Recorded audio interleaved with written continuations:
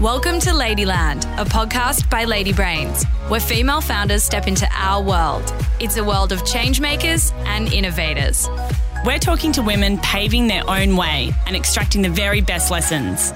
We're your hosts, Caitlin Judd and Anna McKenzie, co-founders of Lady Brains, a digital and IRL club for ambitious women who are building businesses of the future. So strap in, fellow Lady Brain, and ride with us to Ladyland. In this episode, we're talking about the entrepreneurial gender gap. Thus far on the podcast, you've heard us talk to amazing female founders who've shared inspirational stories about how they've built their brands and their businesses. And these inspirational stories are really fantastic for female founders, but we feel like we want to use our platform to do more and to help you get your ideas off the ground and grow them into successful businesses so that you can generate cash that funnels back into society. But Anna and I have realised that in order to do more and to have a greater impact, we needed to really understand the entrepreneurial landscape for women. We've spoken to a lot of women in our community. They've shared all of their struggles, but we want to understand it from a systemic and from a societal perspective. And we want to unpack the data, which is what we've been doing. We have discovered this concept called, as you mentioned, the entrepreneurial gender gap, the fact that women start fewer businesses than men. And this was quantified last year by Boston Consulting Group, who released some research stating that the gap exists at 4.4%. So basically that means that there is $5 trillion worth of money that isn't being funneled into the global economy because women aren't starting businesses at the same rate as men. That is a huge amount of value that isn't being capitalised on, and the payoff for women to realise their full potential and engage in business creation at the same rate as men is huge. And so I guess the question is, why are we not talking about this more? It's crazy. You know, we're two women in business. We're building a business for other women, and we've only just kind of happened upon this gap. Yeah, and I think we do hear a lot about gender inequality within corporates, and it kind of makes sense that this is where the conversation is focused on because the numbers in corporates are there. It's very easy to measure. I mean, we know how many female CEOs there are. There are 12 in the ASX 200. There are only 33 in the Fortune 500. We know that women earn 86 cents to the dollar in Australia. These are numbers that they're measurable and they're kind of really easy to understand. But what's not clear is the number of women who are not starting businesses or who are starting out but struggling or even failing. It's simply not as measurable, which means that it's really hard to have a conversation around when there's nothing that underpins it. But Anna, there's some good news. Xero recently released the Boss Insights report, which happens to be the most comprehensive study on small businesses within Australia. While there is still a big gap in business creation and men obviously own more businesses, women are starting them at a faster rate, which is so exciting. Yeah, I think the stat is that 2/3 of new businesses over the last decade in Australia were started by women. So that's great. And I think we need to call out that, as a Western country, we're very lucky. We have a flourishing economy and we really value innovation and creativity and success. And I think, entrepreneur even is a very sexy word. Everyone is wanting to be an entrepreneur. And so we're very privileged. And despite that, the gap still exists. But it is even worse in other countries around the world. I mean, in places like the Middle East and Africa, women have even more trouble starting a business. According to the MasterCard Index of Women Entrepreneurs released last year, women in developing countries have to deal with social and cultural norms. They might have to deal with more hostility and criticism, and they're less accepted in society generally. I mean, in some countries, women don't have access to the internet and, may not even be able to have the independence to drive a car. So the barriers in those places are even greater. And while there are different challenges that women face around the world, there are definitely challenges that bind us. And this is supported by research. And there are three main issues that contribute to the gender entrepreneurial gap. Firstly, we receive far less funding than men. You may have a great idea, but if you don't have the cash, you're not going to get it off the ground. Secondly, we find it harder to find networks that are going to support us and support our business. And thirdly, we battle with confidence, with this idea of imposter syndrome and with self-doubt, and we believe that we shouldn't be in that room. Yeah, I can't imagine there's a single woman listening who can't identify with that and who hasn't shied away from an opportunity that they were 100% capable of. So we're talking about the entrepreneurial gender gap, and it's so important for you to know because it's going to affect the way that you do business. Yeah, so understanding the core underlying factors that contribute to this gap is super important so that we can take actions and steps to counter them. And also I think it's important to note that this issue underpins absolutely everything we do at Lady Brains. We are here to educate and inform and help connect you with the right people. And we want to give you the best information possible that will set you up for success. So we're going to dive into the first hurdle, which is funding or the struggle to get money. So we've spoken to Ariane Barker. We went deep. She's the CEO of Scale Investors and she speaks with authority. She's going to speak on the challenges that women face in accessing funding. We have done quite a bit of research and there's been an amazing amount of statistical data being brought forward in markets over the last 5 to 7 years. A lot of it came out of the US, but now we're seeing this in Australia as well, whereby women are just not approaching the capital conversation the same way as men have. The financial services industry has very much been geared towards a male-dominated industry. And having worked in that industry for a long time, I can speak to the fact that I was the only woman in the room for a long time, which wasn't a problem when I was younger. I didn't actually see that. I didn't see the gender piece as a problem. But now that I'm older and we're working in venture capital, we're working closely with female founders, we're recognizing some of the unconscious biases, which you can actually start quantifying. Things like women pitch differently. Women are a lot more transparent about some of the weaknesses in their businesses. Women are not selling themselves as well as the men. Women are waiting to be asked optimist-style questions. So the research tells us that there's a significant underinvestment in female-led businesses. Mm-hmm. And some of the contributing factors, in addition to what I've mentioned, are the unconscious bias that happens on the investor side. So on the investor side, the other thing that we're seeing, is, and I can speak to this with my investment hat, is that even women themselves ask really tough questions of other women. So you'll see male investors look for a really sales-focused kind of punchy pitch, and the women will even get under the hood of the business and they'll start asking even more probing questions for the negative aspects of a business, which you don't necessarily see happen with male entrepreneurs. It's been quite fascinating. And I know that it takes a lot longer for women to fundraise than it does men. Is that one of the reasons? Because they're continuously asked more questions, deeper questions, and they have to continue coming back and having those conversations? Absolutely, yeah. And you're actually seeing a lot of women getting caught up in a lot of detailed questions, which the men tend to be able, and I'm generalizing here because I've seen a lot of different styles of businesses and a lot of people, men and women, pitch for funding in capital markets. But yeah, you see the women get caught into this quagmire of detail where particularly women investors are asking tons of questions because they're trying to manage their risks around investing. And then the women entrepreneurs are going into more detail, trying to explain what they're working on. And you can see the spiral effect happen, whereas the guys tend to hit data points and be like, yep, tell me about this. Is this working?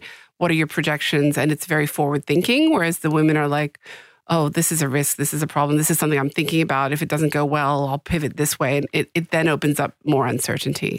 That's a really interesting point because I think we hear a lot about the fact that, you know, there aren't many female investors at the table and therefore it's harder for female-founded businesses to receive investment because they're pitching to men who they aren't necessarily like them. But you're sort of bringing up an interesting point, which is that even female investors, even if they're at the table, they're more risk-averse, and therefore it doesn't necessarily mean that female-founded businesses will get that investment from them. Yeah, it's a really interesting time for this whole space at the moment, particularly for startups and entrepreneurs. And that's why Scale Investors has really focused on helping support the entrepreneurs, helping access the capital, while we also help educate the market. Because you'll see this consistently happen where there's too much detail.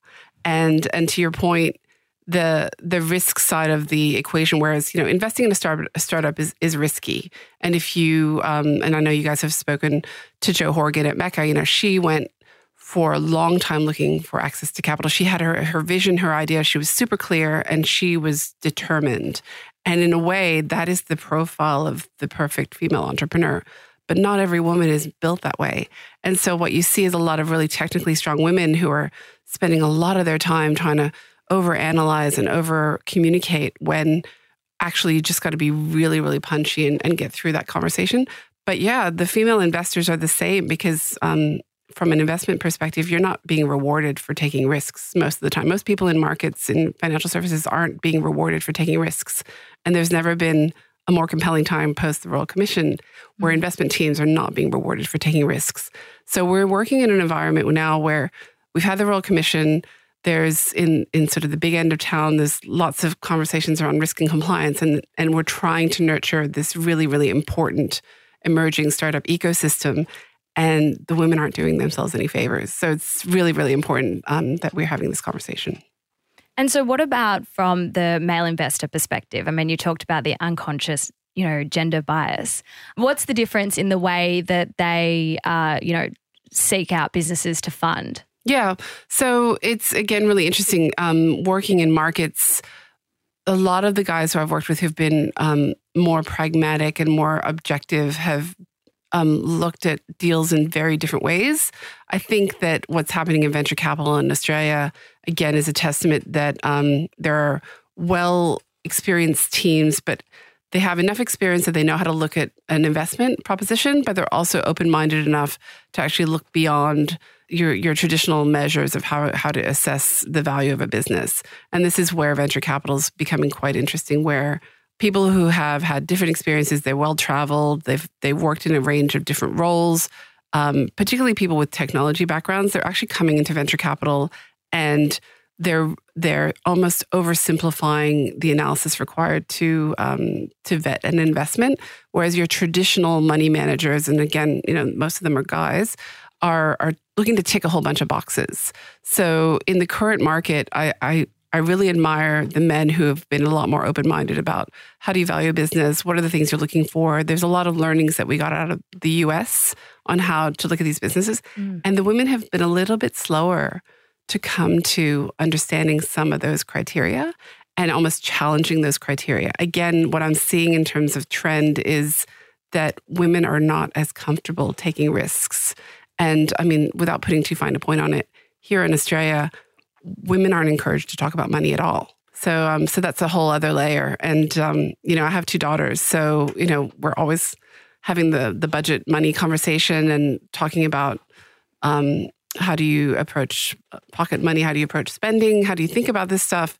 And I noticed that my daughter's friends don't talk about money with their parents the same way. So do you think that's where it starts back home? When you're growing up, having those conversations with your kids or, again, with your friends, at an earlier age and removing that taboo around money and how much you're earning and the challenges that you face. Yeah. And this is one of the things we talk about back at the Scale team, because we actually have really open, compelling conversations about superannuation, about retirement, about paying for school, paying for home, paying for car, paying for all these things. And what I'm realizing is that a lot of my peers haven't had these conversations with their parents. Wow. So I do think it comes back to the school. And when I first migrated to Australia, I was looking at a financial literacy program that the school was running, and it was super basic. And I thought, gosh. And then I realized it was the bank's way of, so a bank was sponsoring this program in the school. It was the bank's way of getting new customers into their banking programs for young people. And then they were talking about lending all the time. So it was almost getting them indoctrinated to borrow from a really early age and sign up for credit. And so it just has really struck me over the last little while as my daughters have gotten older, what some of these embedded biases are in society. And to the point that I have friends my age and older than me who say, I don't manage the money, my husband does that. Or I'm not looking at investments, my husband does all that, which I find quite shocking. So what can we practically do to change that? So there's definitely financial literacy. I think what's happening in the current environment around female entrepreneurs is very exciting. And I think that women reclaiming control of their own financial destinies is extremely important. It's not only essential, it's absolutely important. I think empowering women and girls to ask questions about how money is raised. And even when we at Scale Investors talk to female entrepreneurs, we spend a lot of time breaking down the jargon. So if somebody's talking to you with a whole bunch of acronyms and throwing a bunch of terms at you and saying, oh, this is all done, this is how it works, and it just seems a little bit sus. The flip side of that is, while you don't want to slow things down, to my earlier point about some of the embedded issues around risk, just be comfortable to ask questions and be comfortable to get answers that you're happy with. It's as simple as that. It took me years to get to the point where I'm actually challenging people in very high-level positions to say, can you please explain what you mean there? Because then you realize where some of the financial margins are being taken. You realize where some of the financial products have been structured, and there's somebody getting a cut that you didn't necessarily know about.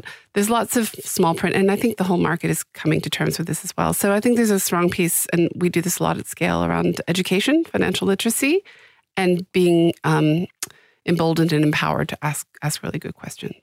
Yeah, and I think that's so important because the whole idea of fundraising can appear really inaccessible to a lot of people and just confusing. And, I think a lot of women don't even sort of see it as an option for them or don't put themselves forward for, correct, the opportunity. Yeah. So there are, women that aren't even getting to the table to have the conversation because it can be intimidating. It can be completely intimidating and confronting. And what really bothers me is when women say to us, "Oh, we heard about you. We've been watching you for a while, and we didn't feel like we were ready."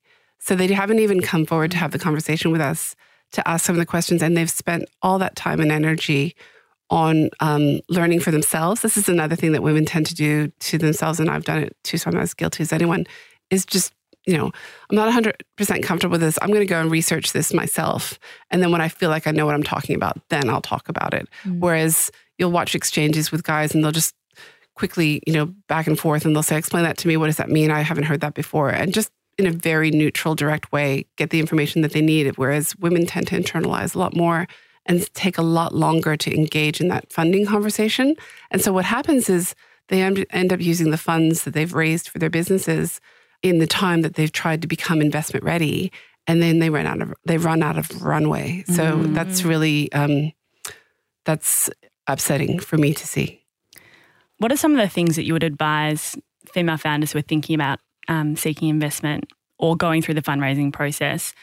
Do you have any tips or strategies that might help ensure they're successful? Yeah, I think forearmed is forewarned. I think, again, coming to a group like ours at scale or engaging with other market participants who have also been investing in support.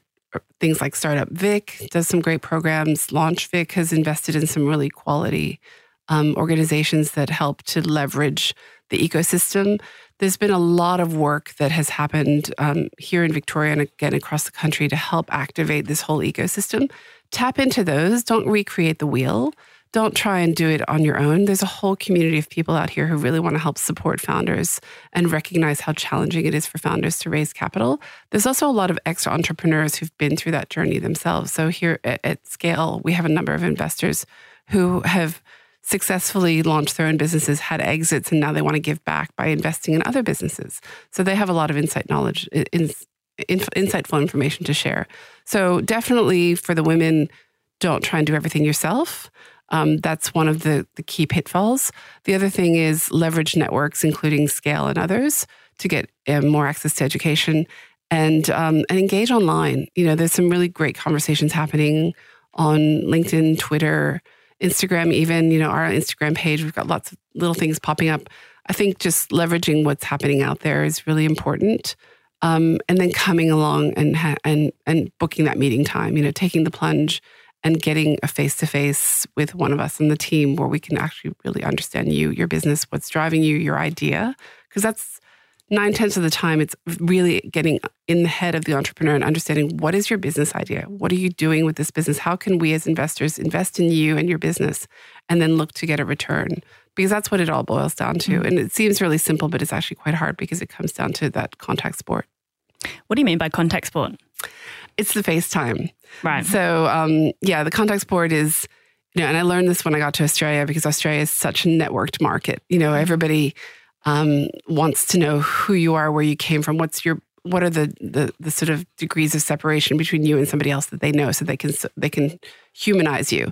So I think here, even more so than any other market I've ever worked in, and I've worked in the US, UK, Japan, and Hong Kong, Australia is the one market where everybody wants to know, who do you know and how do I know you? And so this contacts board is the FaceTime. It's getting the meeting and it's saying, okay, this is what I'm doing. This is why I'm doing it. This is how I need you to help me. This is what we could do together. And the only way you get that sort of traction is face-to-face. It doesn't happen by email. It doesn't happen by phone. You can't just ring somebody up who's actually really, really well placed to help you without having contact. You just heard from Ariane Barker from Scale Investors, and it was a really interesting conversation around the struggles that we have to get funding. And I think she touched on a few really key points. We pitch differently as women. We're much too transparent about our weaknesses. And I think that comes down to this, not wanting to self-promote and look arrogant. And it's something that Sarah Fryer from Nextdoor, who we interviewed in a previous episode, has reinforced. I mean, she talked about the fact that a lot of women go into investor meetings and make their ask and then backpedal on the number. So I think that was a really interesting point. And she also spoke about the fact that we're just not comfortable talking about money. And so if we can't get comfortable with that topic, it's going to be very difficult for us to go into those meetings and have those conversations. So I think one of the big takeouts for us around how to close this entrepreneurial gap and get access to the cash that we need is there is no such thing as a stupid questions. Ask all the questions. Ask every single question. Find somebody who has the answer and just get the answer directly from them. Don't waste your time and your precious runway waiting. I agree. Ask all the questions. The other interesting point we heard Ariane touch on is to find great networks. And this has come out of the BCG report. They say that women struggle to access networks that can help them with their business. We are great at creating social support networks, but we're not so good at finding those people that might introduce us to someone else that's, critical, that might provide us with funding and that also might give us key information that will help our business. So, you might have a fantastic idea, but if you can't access the right people that are going to help you, you're going to struggle.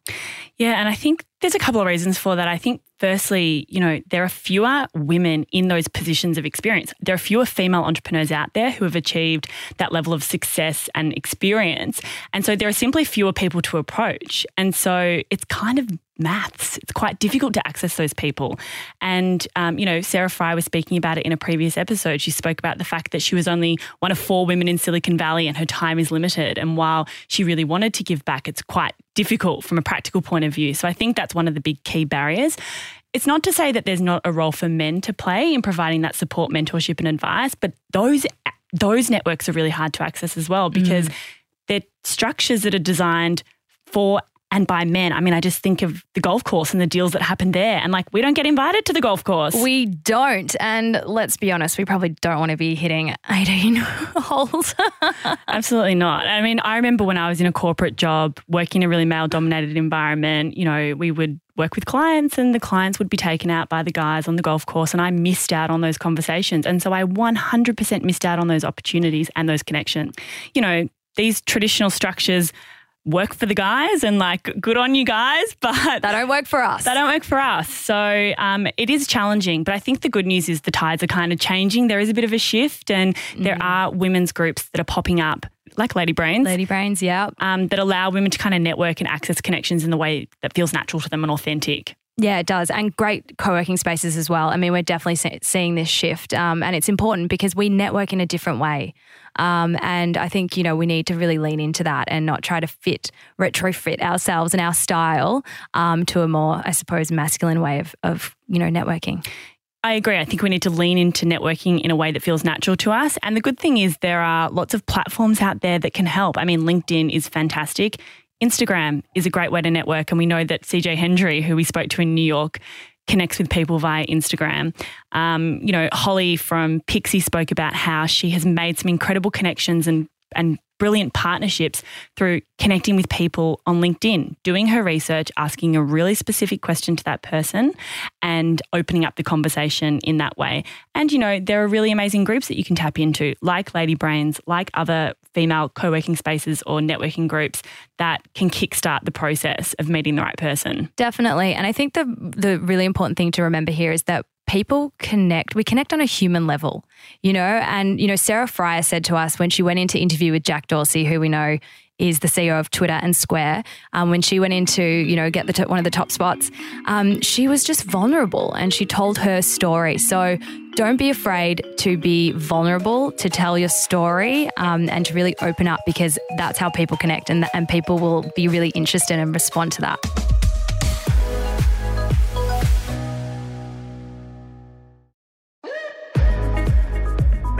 So we've spoken about the challenge with getting funding. We've spoken about the importance of networking and some really key things that you can do to start building your network. That is all well and good, but to take the action, you need the confidence. You're not going to get the funding. You're not going to meet the right person if you don't have the confidence within yourself to actually make that first step. And so that's the third thing that we're tackling today, is our limiting beliefs around our capability and how we overcome imposter syndrome. We need to understand how to address this lack of self-confidence, which seems to be intrinsic in women. And we've spoken to Kate Richardson, confidence coach who's worked with women all around the world in organisations like the BBC, the University of Melbourne and Movember. So Kate, have you heard about the gender entrepreneurial gap? I have indeed.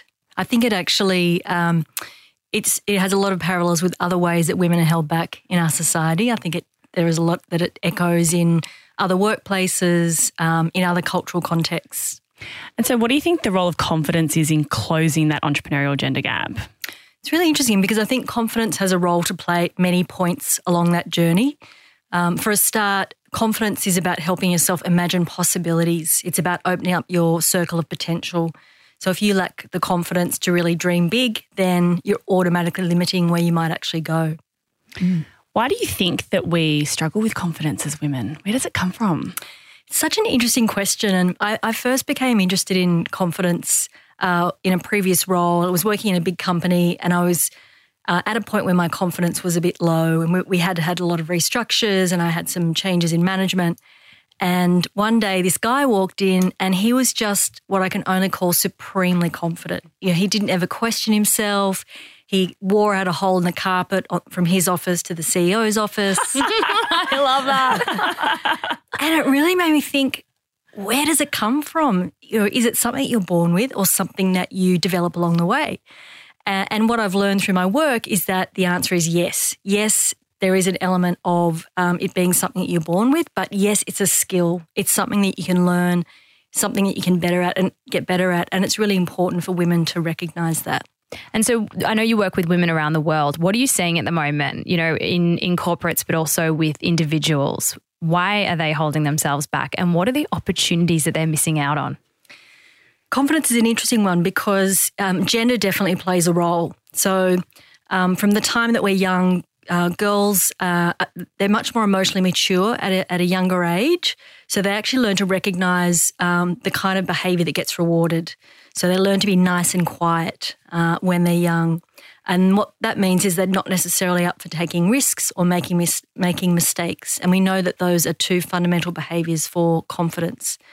The other thing is that boys at a young age tend to see failure as due to a lack of effort, whereas girls see failure due to a lack of skill. And that perspective on setbacks actually follows us from the playground into school and into workplaces. And women actually tend to over-personalise setbacks. I'm not sure if you guys can relate to that. I certainly can. Yep. There's a really interesting story in a book called The Confidence Code. I'm not sure if you're familiar with it, but yes, so it talks a lot about the science of confidence, which I find pretty interesting. But one of the stories is about Dave Dunning, who's a psychologist at Cornell University, and there's a maths PhD program there that gets to a point where it gets really, really super hard. And when it gets to that point, what he observed was that men tend to say, oh, wow, this course is really tough. So they actually externalise or they attribute the issue to something external, whereas women tend to say, oh, I'm just not good enough to get through this course. So to me, that really kind of sums up what sometimes holds women back. And that's where I think the growth mindset is such an important mindset to adapt. We need to view failure as a learning experience, as an opportunity to grow and develop rather than a setback from which we can't recover. Can you go into that a little bit more about this whole growth mindset versus fixed mindset? Because I think it's really interesting and really important to talk about. So growth mindset is a really interesting concept that has been developed by a professor called Carol Dweck, and there's a fantastic TED Talk if you haven't seen it. But essentially, a fixed mindset is where you see your talents and abilities as fixed. You don't see yourself as being able to improve. But if you have a growth mindset, you always believe that you can improve. And what Carol Dweck identified was the most successful people in life have a growth mindset. They don't see their talents and abilities as fixed. They see themselves as being able to learn and develop. So when they come across a failure or a setback, they think, okay, that's a learning opportunity, as opposed to, oh, well, I'm not good at that. The whole perspective is, I'm just not good at that yet. And I think it's really interesting because we almost need to take a step back and first be able to identify those thought patterns, because oftentimes we might, have this thought that, the reason that I've failed is because of me as opposed to an external factor.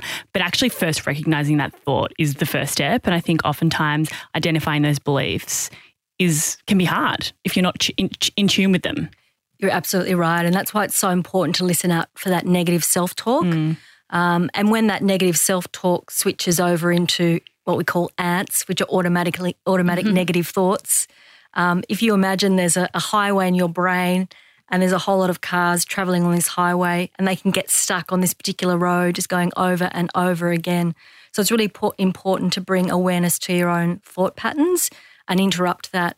And so once we've caught that kind of negative thought and we've decided that we're going to lean into a growth mindset and view every opportunity as a learning opportunity, what comes next? What do we have to do next to continue to build on that confidence? Yeah, I think there's a few confidence hacks which I share with people in a workshop that I run called The Confidence Game, and growth mindset is certainly one of them. The other one is really being able to identify your strengths. And a lot of people are not clear on what their strengths are, including a lot of people in very senior roles. So it's not necessarily something that comes naturally with experience. Or if they are across what their strengths are, they're not very good at articulating them. So it's really important to get clear on what are my absolute superpowers. And by that, I don't just mean what am I really good at, but what am I energized by? Because strengths are all about appetite, because that appetite, the love for doing something, the energy you get from a particular task, that's what actually drives you to get better at it and get better at it, to do it more, to practice it. And that's what makes you absolutely brilliant. And the other thing I'd say that's really important, particularly for female founders, and that is closely linked to strengths, is learning to talk about yourself in a very succinct way. Because often we get into situations, whether it's in a networking event or a job interview or perhaps a pitch to a founder, and we start rambling, particularly when someone says, so, Kate, tell me about yourself. And it's like this open invitation to just, run a stream of consciousness. So I talk about getting really clear on your three themes.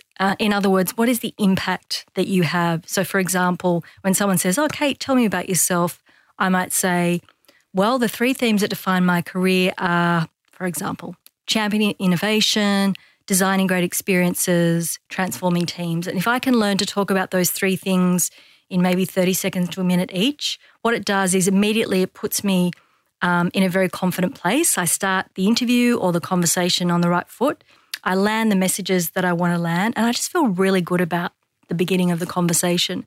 And what you'll also find is that the person that you're talking to will often write down those very three things. Oh, Kate, she's all about transforming teams or championing innovation, and they'll walk away with those three messages. So it's a really simple technique, but very powerful.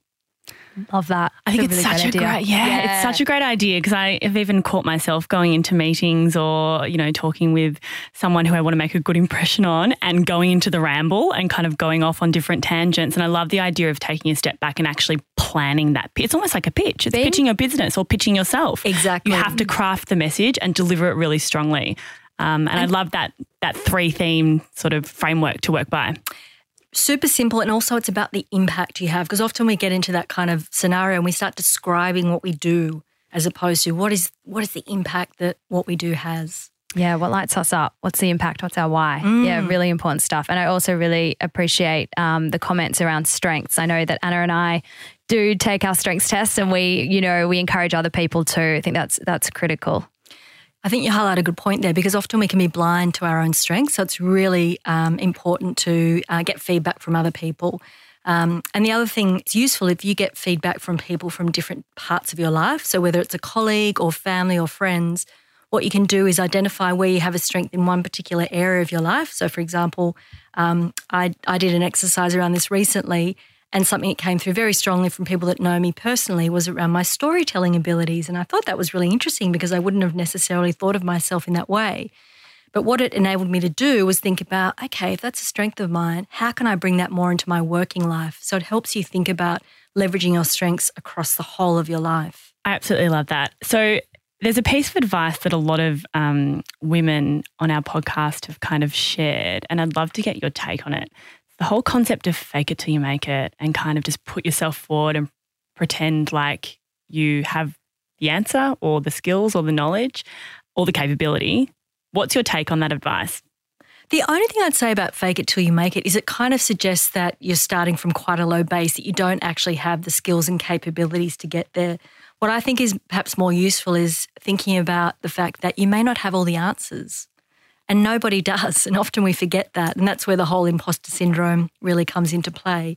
So instead of thinking about fake it till you make it, I think it's quite helpful to look at what are the strengths and talents and skills and expertise that you can bring, and how might that help you find the answers? How might that help you be successful?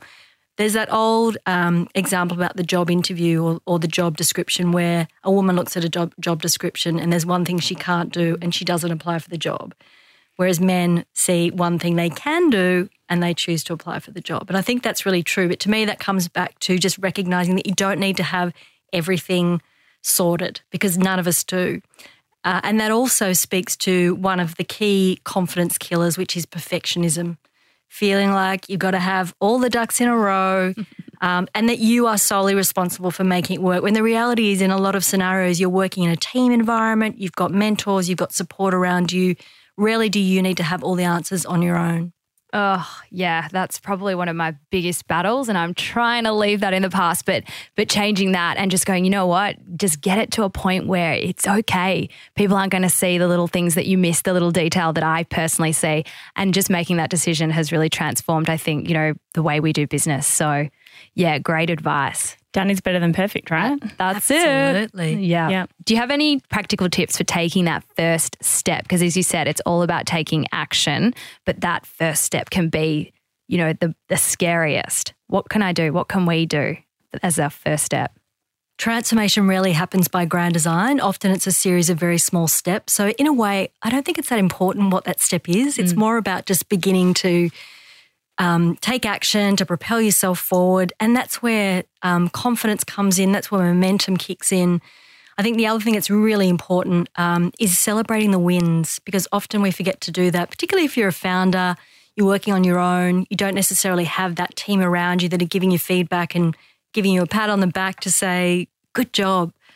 And our brain is actually hardwired to think about the negative because, its job is to keep us safe. So it's always assessing for risk. So that's why we need to make sure we're stopping to celebrate, those wins. And that's what builds confidence along the way. We speak a lot about how important it is to be vulnerable. That's how we connect and people appreciate it when you share your story. Can you be confident and vulnerable at the same time? Absolutely. And I think the best leaders demonstrate that you can be both. I work with a lot of women who talk about being the quiet voice in the room. And I always talk about the fact that there is power in that, and you can be an impactful leader and be a quiet person. Unfortunately, I think confidence is too often associated with very masculine traits, with the charismatic person that can own the room. But there I've seen, that behaviour of the quiet leader modelled really effectively. And there are things that you can do to really make yourself more visible if you are a quieter person. So, for example, sometimes it can be hard to speak up if you're quieter in a room. Find a question that you can ask. The other thing that you can do is, as a good listener, which quiet people often are, find a way to synthesise what other people in the room are saying. There can be real value in that. That was a really interesting chat with Kate Richardson, confidence coach, and she made some really great points. The good news is that confidence is a skill we can learn. Action fuels confidence, which means you just have to do it. Just get in there, give it a crack, and once you take that first step, it will then in turn fuel your confidence. The third thing, which I think is really important, is to identify your strengths, figure out what you're really good at and do more of that, because that will help build your confidence and self-belief. And the last thing to remember is that confidence doesn't necessarily mean you need to be the loudest voice in the room. There is power in being a quiet, confident voice. So if you haven't heard of the entrepreneurial gender gap, we hope that we've been able to bring you up to speed and to shed some light. It's definitely a real thing. And, we want to help educate and connect women in the startup space. And we want to start solving this problem. You've heard of the issues around funding, around confidence, and around building a strong network. And so now it's time to take action. We'd absolutely love to continue this discussion with you, and we want to share more with you because we have so much more to share. So head over to our website, ladybrains.com.au, and also join our Facebook group, Ladybrains. Ladyland is hosted by Anna Mackenzie and Caitlin Judd. The producer is Brooke Carrigan. Audio production by Matt Nikolic.